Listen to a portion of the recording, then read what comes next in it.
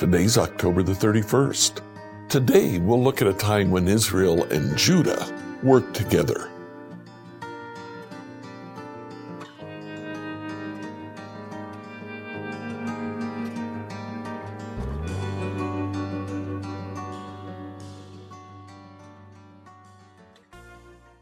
Reading through the Bible in a year, I'd like you to read 1 Kings chapters 20 through 22. Now, in this passage, we see the attack of Ben-Hadad of Aram. Aram is just another name for Syria. Ben-Hadad joins with several other kings north of Israel and attack Ahab. Ahab, fearful of Ben-Hadad, agrees to some demands that he had. He wanted gold from the palace, gold from the temple. Ahab said, that's okay. Remember, this now is the temple of Baal in Samaria. Then he said, well, when I come, Ben-Hadad said, when I come, I'm going to look through your personal house. I'm going to look through the houses of the key leaders in Israel, and I'm going to take their money too. And Ahab said, no, can't have that. So we'll go to war. Ahab attacked first and surprised Ben-Hadad, drove him back. Ben-Hadad came the following spring, and Ahab's army was very small in comparison, but very successful. He actually routed the Syrian army. And at the end of it, Ben-Hadad came to him and offered peace.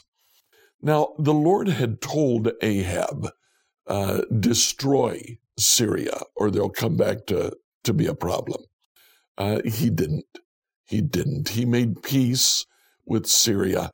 The prophet finds Ahab and condemns him. He says, you will die as a result of this. Now, Ahab gets all out of joint.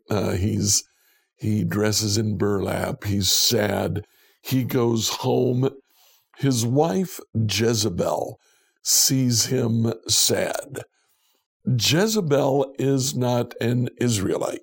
She is the daughter of the king of Tyre. And she looks around and says, what would make you happy? And Ahab says, I don't even have a pretty garden to walk in like Naboth, who lives close to us. Jezebel has Naboth killed. She takes over that vineyard that Naboth had. And this cheers Ahab up. But it incurs the ire of the prophet Elijah. Elijah now prophesies to Ahab and Jezebel, you'll die because of this. Well, in chapter 22, the last chapter that I wanted you to read, Jehoshaphat, who is king in Judah, goes to Ahab and says, let's fight together. Let's, Ramoth Gilead, the king of Syria, has taken Ramoth Gilead. They've never given that back. Let's go get it. Ahab says, good, we'll do that. So they join together, but Ahab may be ringing in his mind the words of Elijah the prophet, says to Jehoshaphat, let's confuse him. You dress like me and I'll dress like anybody in the army. Jehoshaphat, for whatever reason, agrees. Well, Ben-Hadad, when the Israelite and Judean armies come against him, Ben-Hadad says, what I want you to do is focus on the king of Israel. Try to kill the king of Israel. So they go after who they think is the king of Israel. It is actually Jehoshaphat. And as a result, Jehoshaphat flees.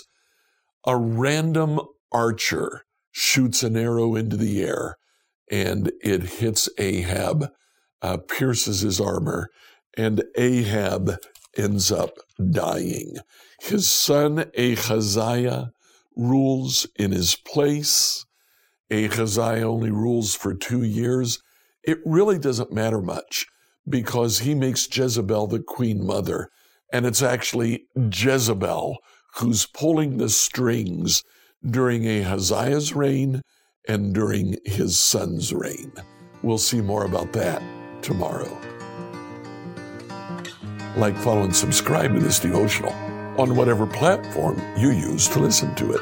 Email your questions to us at questions@becomehope.com. Tomorrow, we'll find out who the prophets were.